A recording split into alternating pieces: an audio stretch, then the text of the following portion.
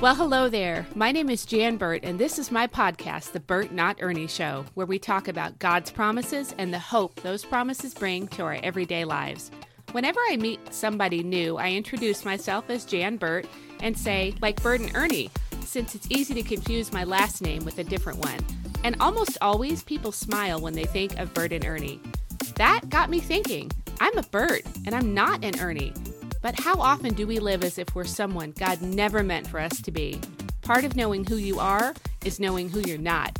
Hence the name, The Burt Not Ernie Show. I'm so glad you're here. Let's dig into God's promises.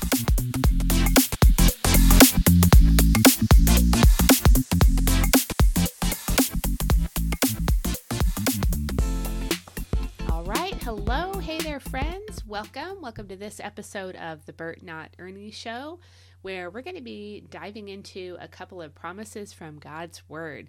Today we're going to start in the Old Testament in the book of Joshua, and then I think we're going to jump to the New Testament and look at a verse in 2 Corinthians. And so I am Jan L. Burt. I'm your host, the host of the Burt Not Ernie Show. Obviously, my last name is Burt, so I'm a Burt, not an Ernie. And the reason the show has that title is because part of knowing who you are, according to God's Word, is knowing who you're not. Who you are not. You need to not listen to your enemy's lies and always reset mentally with what the Word of God has to say about you. Knowing who you are and believing God's promises are true for you and appropriating them and living the abundant life that Jesus promised us has a little bit to do with knowing who you are and a little bit to do with knowing who you are not. So I'm here to just share a little bit of that with you. All right. I got to start this off by saying the verse that I'm about to read to you from Joshua, from chapter 23, it's really one of my favorite verses in the whole Bible, in the entire Bible. Every single time that I get to this part of God's Word, when I'm just following my daily Bible reading plan, when I get to this part of Joshua, boy, I get fired up. First, I love Joshua. He is a really powerful character sketch, and he was profound as a leader. This is the guy that took over from Moses. Them's pretty big shoes to try and fill. I cannot imagine stepping into the leadership role right after Moses. Wow.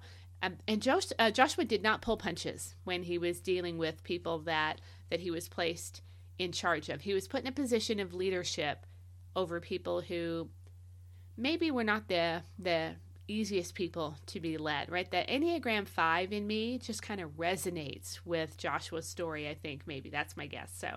But I love Joshua. Let's read Joshua 23, verse 14. We're going to read the tail end of that verse, like parts, the second parts there, B and C. I'm going to read it from the NLT, the New Living Translation, and when I get to 2 Corinthians a little later, I'll read that from the Amplified most likely. So here is what Joshua 23:14 says in the New Living Translation, and I will put this in the show notes. It says, "Deep in your hearts, you know that every promise of the Lord, your God, has come true. Not a single one has failed. Deep in your hearts, you know that every promise of the Lord your God has come true. Not a single one has failed." There's an exclamation point right there at the end. Like Joshua is putting just some extra emphasis right there on this already really strong statement. I mean, he starts out by saying, deep in your hearts, you know. If somebody says to me, deep down in your heart, Jan, you already know this to be true, they're speaking to me from a place of like passion, right? So Joshua is passionate about this, and then he ends it with, not a single one has failed. Exclamation point. Boom. He is really emphasizing this.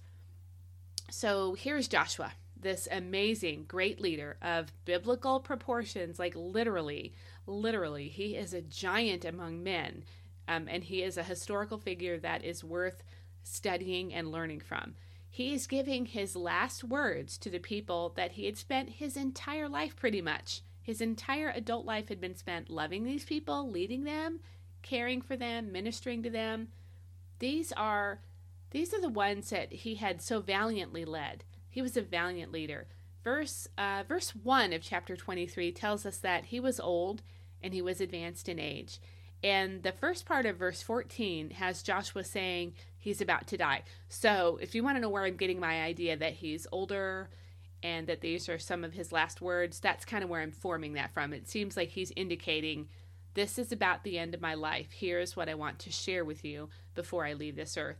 So listen, at the end of a person's life, when they've been alive for a long time, if they've been living on this planet for quite some time, for any number of years, after they have seen and heard and experienced a whole lot of things, a person's last words are the ones that we ought to really very carefully take heed of. Like, take some good notes from someone's last words. Pay attention. This is when it's time to really lean in and listen well. It's like the coach giving you the very last bit of wisdom before the championship game during your senior year, and he's not going to be your coach anymore. That's what this is like, only it's way more important than a championship game your senior year of high school. Joshua is saying to us, listen up, listen up. These are not the words of somebody who is like maybe a cocky, overly optimistic 20-year-old young man. Because sometimes when you're in your 20s, you don't really understand that death comes for us all. Life is full of hardships and dangers. You can feel very invincible. And you can have an optimism that comes from, optimism is wasted on the young in many ways. That's a saying that's true only because it's not wasted. So God puts it there at that time in their life because they get things done. And if they're believers, they get things done for the kingdom of God simply because they don't know enough to know that they can't get things done. And so that's a good thing. But sometimes optimism, we get a little older and we're not talking and sharing what we've learned, our life experiences from that place. It can seem a little bit cocky and overly optimistic. That was not Joshua. He was not 20 years old. Nope. These are the words of a nation's well-respected, highly honored, seasoned and wizened and beloved leader who had called all the people together to share these words with them at this moment in time. Verse 2 tells us that he had called all the leadership and all the citizens together. So the speech, that's where I'm getting that from. So this speech that Joshua was giving, it was for every single person. So it's also for you and for me. If it's in God's word, all of God's word is fruitful and beneficial for admonition and for growth and for training in righteousness. We know that to be true from the New Testament. Paul wrote that in one of his epistles. I think it was to Timothy, probably 2 Timothy. I'd have to look it up. But that is the word of God telling us that every other part of the word of God is useful and beneficial for training us in holiness and righteousness and our sanctification. So Joshua saying this to every single person means it's also for you, for me, for us, for all of us right now. We can get something from it if we choose to. So Joshua is prepping these people for a big transition. For him, the transition was he was going to step into the presence of the Lord. For Israel, the transition was more like passing of the torch. This was going to be a time of national mourning. And they all knew it. They all knew this intense mourning time was going to come upon them. He for sure he wanted to ward off any of their fears about the future. Look, when there's a really big transition, the fear can just come right in those exact moments. It's natural. At the same time, it's also a work of the enemy that we need to guard against. So Joshua knew that fear was going to come. And he'd seen it firsthand. When Moses died and he stepped into that leadership role, I'm sure he saw fear rearing its ugly head, so to speak. And so I know he wanted to ward off any of their fears about their future because that's just what he would have wanted to do for them. God did that for Joshua during his time of big transition. Look back to Joshua chapter 1. You could see some things maybe even in the end of Deuteronomy. God spoke to Joshua encouragement, telling him to be bold and to be brave and to be courageous and not to be afraid. Joshua was passing that on to them. He didn't want them to be afraid. God did not want them to be afraid. And so Joshua, whose heart was so for the Lord, he did not want the people to be afraid. He wanted to assuage their fears the same way God assuaged his way back, 40 years prior to that.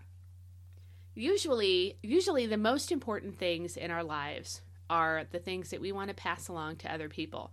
So, I know I'm sort of guessing here. It's not like I know for sure what Joshua was thinking, but it's a very highly educated guess based on the reality of the whole counsel of the Word of God, that the Lord and Joshua did not want the people of Israel to be living in and acting out of fear because of this change that they were experiencing. I believe that Joshua would have been deeply desiring to cast off any and all fear that they were experiencing, because that's what a good leader, a good parent, a good God would do, right? God did that for Joshua. Joshua was a good leader, so he was doing that for the people. So to pass the torch to the next generation time has come. And Joshua is reminding the people of Israel that God has already very greatly blessed them. Verses 4 and 5 of chapter 23 of the book of Joshua are like a mini recap of all that the Lord had allotted to them and how he had given them so much during Joshua's lifetime, because he had. He's also telling them to keep up their courage. Keep up their courage. You can find that in verses 6 all the way through verse 11, which is a really solid piece of counsel for every single one of us, for all of us. It's just think about that for a minute. God is saying to you today, hey, you, fill in the blank with your name. Hey, you, keep up your courage. Keep up your courage. It's really important to the Lord that his children not live in or walk in fear. It really is. He addresses it literally hundreds of times in the Word of God. Hundreds of times God tells us not to be afraid. Do not fear. Right? So whenever God gives repeated space in his precious book, in the Bible, to one topic over and over again and again, that's an indicator of exactly how important it is to him. If it's that important to God that we not live our lives in any sort of fear, then we need to make it equally important to us as well. We need to make every effort as Christ followers to not live in and to not act out of fear. Now, okay, so if that seems like too lofty a life goal, like to say, I can't think about not living in fear for the entirety of my whole life. Are you crazy? Okay, I get that. But you can make it your goal for today, for one day. I think you can make it your goal for 1 week. That's a bite-sized goal that every single Christ follower should be able to accomplish. That's totally doable, especially since you have the Holy Spirit indwelling you to help you not to live in fear. And you stack up enough days and weeks where you live fearlessly, guess what? That's a life lived without fear, and that's a beautiful thing. So you can try that. Just try it. And, double dog dare you, or whatever little boys like to say, just to live one day without fear. Wake up tomorrow morning and say, nope, every time I feel fearful, I'm going to reject it in the name of Jesus, and I'm going to drive on in faith and choose not to fear. And just see what a change it makes, because I think it'll make a good change. I think it'll make a positive change. It'll be for your benefit, because it'll bring you a lot more faith and draw you closer and closer to the Lord. And that's an enormous blessing. When the closer we get to the Lord, anything that keeps me farther from the Lord, I want to get rid of. And I want to grab hold of the things that draw me closer to the Lord. So when I deal with fear in my own life, part of why I do it, a big motivator for me, is that I know I'm going to be closer to the Lord. And that's worth it. That's worth it to me. So, okay, sorry, that was an aside, but it's not really a shocker to see Joshua reminding the people of Israel to do what God has already told them to do. That's not shocking. That's what a good leader would do. And he also warns them really sternly not to be drawn into the worship of the cultural gods with a tiny, itty-bitty little letter G. Little g gods that tiny letter G reveals how utterly powerless all little g gods actually are. No pagan god worship was tolerable to the Lord. No pagan little g god worship was tolerable to the Lord. It just wasn't. And there were no idols of the nations that engaged in things like child sacrifice, mass murder, gross, destructive, sinful immorality. Those things were not to be combined with the Lord God Almighty's chosen people. He did not want them exposed to that or involved in that. He just didn't. They were implicitly told to flat out drive out all the little g God worshipped. There was no room. God said, there's no room. You worship me, and I take up all the space that's available inside of you and in your whole world. I will not share it. There's not enough room to share it with a little g God, because he knew that people are fickle. He knew what would happen. There's just nothing good that was going to come from that. We're not going to go into all that, but they were told implicitly, drive out all the little g God worship, period, no exceptions. So that means for me today, for you today, that period is still there. There are zero exceptions for us either. We cannot just be bowing down to idols that our society bows down to. We can't serve whatever false gods society serves. A good reminder, and even like a solid reprimand, is sometimes in order. Sometimes we need that. When this stuff is taking place among the people of God, wow, look, I get it. It's really hard to be the big mouth. Sometimes I feel like I'm just a loud mouth reprimander, and I wish, but I don't like it. But you know what? I wish that we were better at it as a body. I would be less broken if I had more people who would say, I need to reprimand you right here. You got a little g God in your life that's getting in the way, because I need help. I need help. So I'm speaking from a place here where I can say it's hard to be the one doing the reprimanding, but I need to be on the receiving end of the reprimanding at times. Just when people see false idols in my life that maybe I don't even see are being slowly elevated to a status that's not okay, where they're taking up space that belongs only to the Lord God of heaven's armies. I'm grateful, maybe not in that exact moment, but in the end, I'm grateful for people who speak up and do the hard thing. So if you're one of those people who steps up to a fellow believer right in their mess, because we all have messes. If you step into that mess and you say, hey, I love you too much, and I love God way too much to not tell you this. So I'm going to tell you this with a great amount of love. If you're one of those people, hats off to you. Thank you for being that person. I know how hard that is. It's so hard. It can feel like your own heart is being ripped out when you do that. The pain it causes other people, you can feel that same pain. It's gut-wrenching. But so, thanks for doing that if you're one of those people. That's the hard work of Christian living. Restoring a brother or a sister is hard work, but wow, it's such worthy work. So thank you if you do that. Okay, I'm going to jump to verse 8 now. In Joshua 23:8, the NLT, rather cling tightly to the Lord your God as you have done until now. I really love this verse. Hold fast, cling tightly to the Lord your God. The older I get, the more these words mean to me. We have to do this. Just hold on for dear life to Jesus. And he reminds me, what Joshua does here is he's reminding the Israelites how no one, and I do mean nobody, has been able to stand against them. This is profound. This is profound. Nobody has been able to stand against, to resist the Israelites. Read verse 9 for more on that. And in verse 10, he restates a promise that God gave them originally back in the book of Deuteronomy. Deuteronomy 7 verse 24 and Deuteronomy 11 verse 23. I will put those verses in the show notes, and I will probably quote them in both the New Living Translation and the Amplified, so you can read them two different ways. So God repeated this in two places. He promised them that no one would be able to stand against them, and then he delivered. He delivered. So in Deuteronomy, which that's a book that Moses wrote, it's part of the Pentateuch. It's a really important section of the Word of God to Jewish people, to those who are of the tribe of Judah, when all the tribes got mixed together and they were sent into exile different times, and they no longer knew what their original tribe was. They just became from the tribe. They were Jews based from the line of Judah, which is the line that Jesus came from. That's his lineage. So that's really important to them. So it was referenced twice by Moses, and then Joshua circles back around and says, God did it. God didn't. Nobody ever stood against you. So when God repeats something, right, like I said before, that's when we need to pay attention. So this is something he says on repeat. When he repeats one of his promises to us, we need to listen anytime he repeats something. But when God repeats a promise to us, we really, really need to pay attention. That is the equivalent of a billboard in the Bible sense. And it's a road sign. It's a guidepost for us. No matter where we're at on this road of life, it's a guidepost. It's a road sign. It's a billboard. This is the wisdom that we really have to have, that we need in those times of change or upheaval or transition.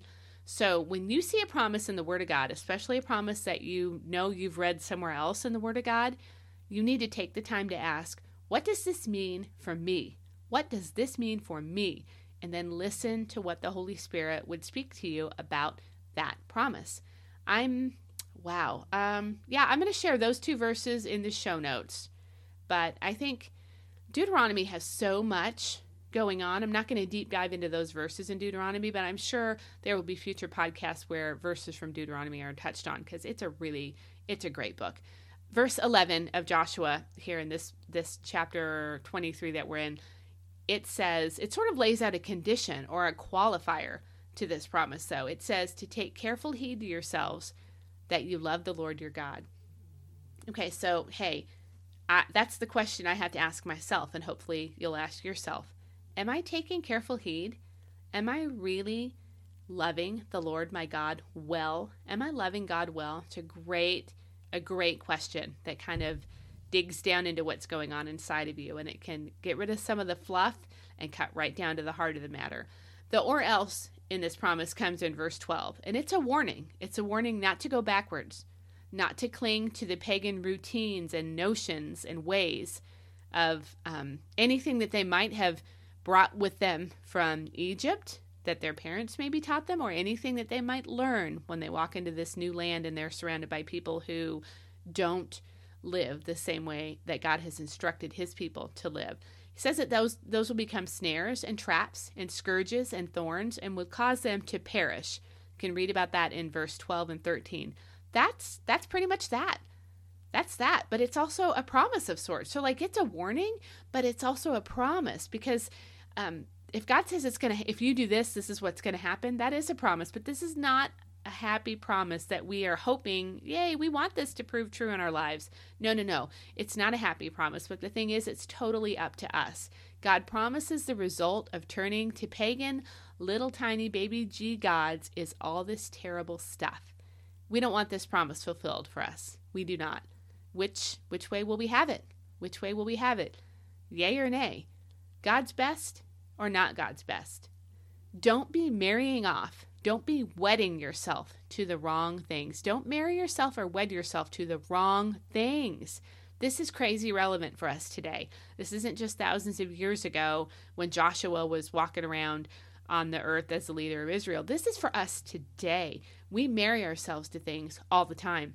We do it all the time. A couple of quick examples that I know you'll recognize and relate to are binge watching something on Netflix that you know good and well you should never sit down and watch, and yet you're binge watching a whole season.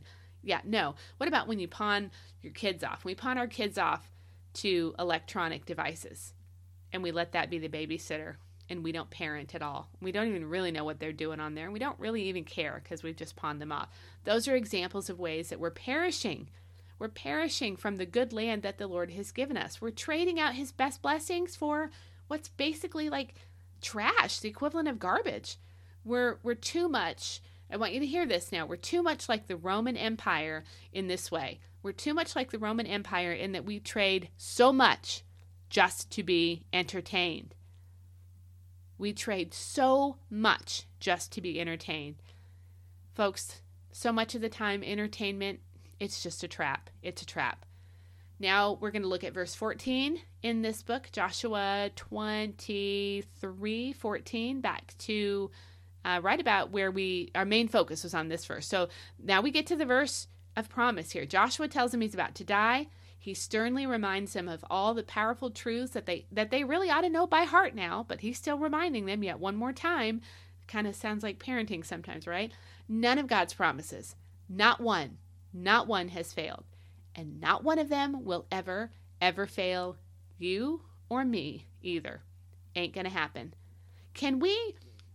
Wow, I hope this doesn't sound too harsh, and if it does, that's okay. I'm just going to say it anyway. Can we not get it together enough to just flat out believe again? Can we not get it together enough to believe again? That is my really big and really bold prayer today for all of us. For you to choose to really live believing again. Okay, so I'm glancing at my time here. This is a bit longer episode than I thought it would be, so I'm going to quote the verse from 2 Corinthians from the Amplified, and then I'll do next week's podcast on 2 Corinthians as kind of a part B of this episode. So here's what it says in the Amplified. 2 Corinthians chapter 1, verse 20 says, "For as many as are the promises of God in Christ, they are all answered yes. So through him we say our amen to the glory of God." There's a lot there. There's a lot for us to look at next time. Check out the show notes down below for some verse references if you need them. And thank you so much for listening to this episode of the Bert Not Ernie Show. You can, as always, you can sign up for my email newsletter down below. You can visit my site, Titus 2 Discipleship with Jan L. Burt. It's the home of my members only group, sort of like basically like a mastermind it's not just for studying God's Word, it's for taking God's Word and just applying it to every part of life. That's what I do with the Bible in my life, and that's what I do in my mastermind, my member group. So it's kind of like Christian life coaching. I'm not a huge fan of the term life coaching, but I am a huge fan of taking the Word of God and making it applicable to your whole life. So that's why I say it's kind of like Christian life coaching. We do a study of the month. We have some activities and giveaways in our Facebook group, and then I have archived all of the older studies, so you never lose anything. You have access to everything. Also, you can find me on Instagram and Facebook. Just look for Titus 2 Disciple Jan Burt, and you'll find me. Let's see. Wow. Oh, I almost forgot. I have a new opportunity that's going to be coming up soon where I may be opening. Well, I think I am going to do it. I shouldn't say maybe. I'm going to open up the opportunity to have you help me as I'm working on this course on God's promises, and I just felt like I wanted to add a little more to it. And so what I would like to do is see what people want to know about God's promises and what would it bless you most? What do you want to know about God's promises? What would encourage you and grow you in your faith and stretch you and help you to believe his promises more and more? So I'm probably going to be opening up a group on Facebook. It'll be a private group, but it'll be a free group where you can kind of share with me what would bless you the most. As I had the course built, and I thought, you know what? No, I'm not going to finish it yet. I'm going to go ahead and add something. I'm going to see what people have to say because I want to know. I just want to know what other people would be most blessed by. So that'll be coming soon. So Lord bless you. I am really excited that you've spent this time with me today. If you leave a review or maybe share this via your social media platform, that would be just like super fantastic. So thanks for listening, and I will catch you next time. Bye-bye. I'm so glad you joined me for this episode of the Bert Not Ernie Show. It's an honor and a blessing to talk about God's promises with you. Have a fabulous day, and remember, part of knowing who you are is knowing who you're not. Lord bless. I'll see you next time.